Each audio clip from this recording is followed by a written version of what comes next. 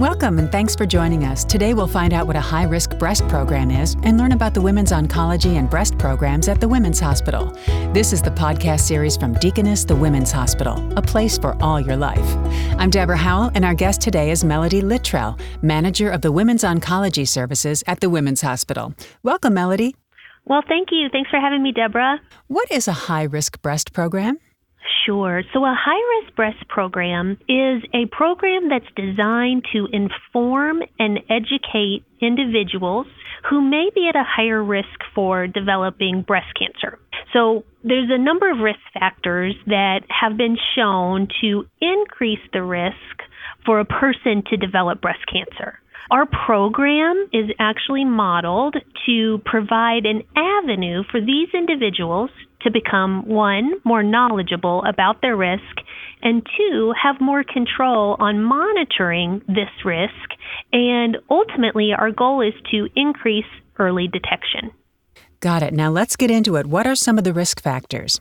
Yes, so there's a number of risk factors that can influence a person's risk for developing breast cancer. So one is going to be family or personal history of breast and or ovarian cancer, having a first-degree relative, such as a mother, sister, daughter, that has a known mutation already, such as BRCA1 or BRCA2, or any other gene mutation that may increase risk for breast cancer. Next would be having multiple family members either diagnosed with breast, ovarian, prostate, or pancreatic cancer. Another would be having a male relative that's been diagnosed with breast cancer, which is rare but does happen. Yep. Also having abnormal breast biopsies with some atypical cells, such as atypical ductal hyperplasia, can actually increase our risk for breast cancer. There's other things such as having radiation therapy to the chest as an adolescent. So between the ages of, say, 10 and 30, that can increase our risk for breast cancer as well. There's also some ancestry information that can be important. So if anyone is Ashkenazi Jewish, that could increase their risk of developing breast cancer. And then last but not least, having dense breasts on a mammogram. So when you have a mammogram, sometimes the radiologist will actually define the density of the breast. So if you have a dense breast on a mammo, that could actually increase your risk as well. Got it. That's a lot of risk factors. So what should a patient expect during their appointment, Melody? Sure. So our high-risk breast program is actually run by a nurse practitioner, Claire Sotheby. She will review the individual's past medical, surgical, breast imaging, and family history so that we can kind of go over those risk factors that we mentioned before. The evaluation would include clinical risk assessments, a clinical breast exam, possibly some counseling on genetics, and potentially testing, a personalized surveillance or screening plan, and then possibly even some orders for additional imaging tests to be performed. We provide the patient with educational materials, including strategies that can reduce risk by just lifestyle modifications. For instance, stopping smoking, possibly losing weight, those type of things. I'm glad they get the information because information really is power when it comes to this stuff. Absolutely. Why do you think it's important to bring a program like this to our community? Well, I think the Women's Hospital, as our tagline says, it's dedicated to our whole life. And so when cancer is found early, then the likelihood of a cure is better.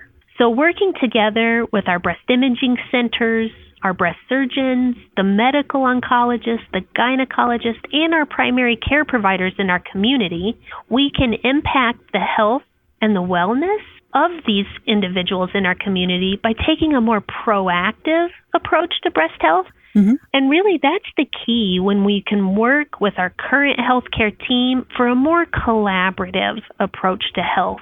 Always so much better than doctors working in silos without support. Absolutely. And that's so true in cancer. It really does truly take a multidisciplinary team of specialists to pull together and make sure that the patient gets taken care of.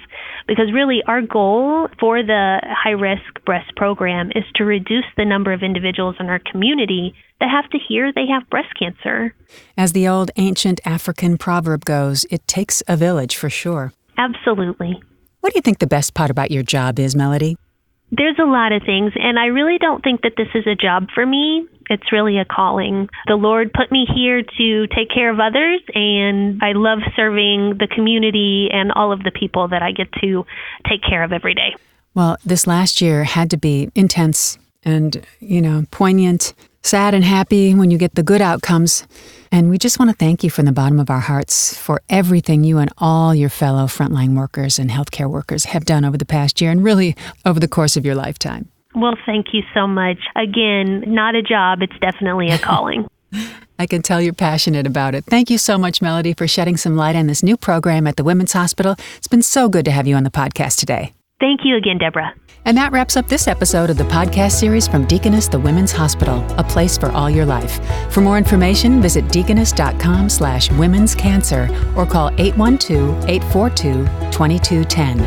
And for more health tips and updates, follow us on your social channels. I'm Deborah Howell. Thanks for listening and have yourself a great day.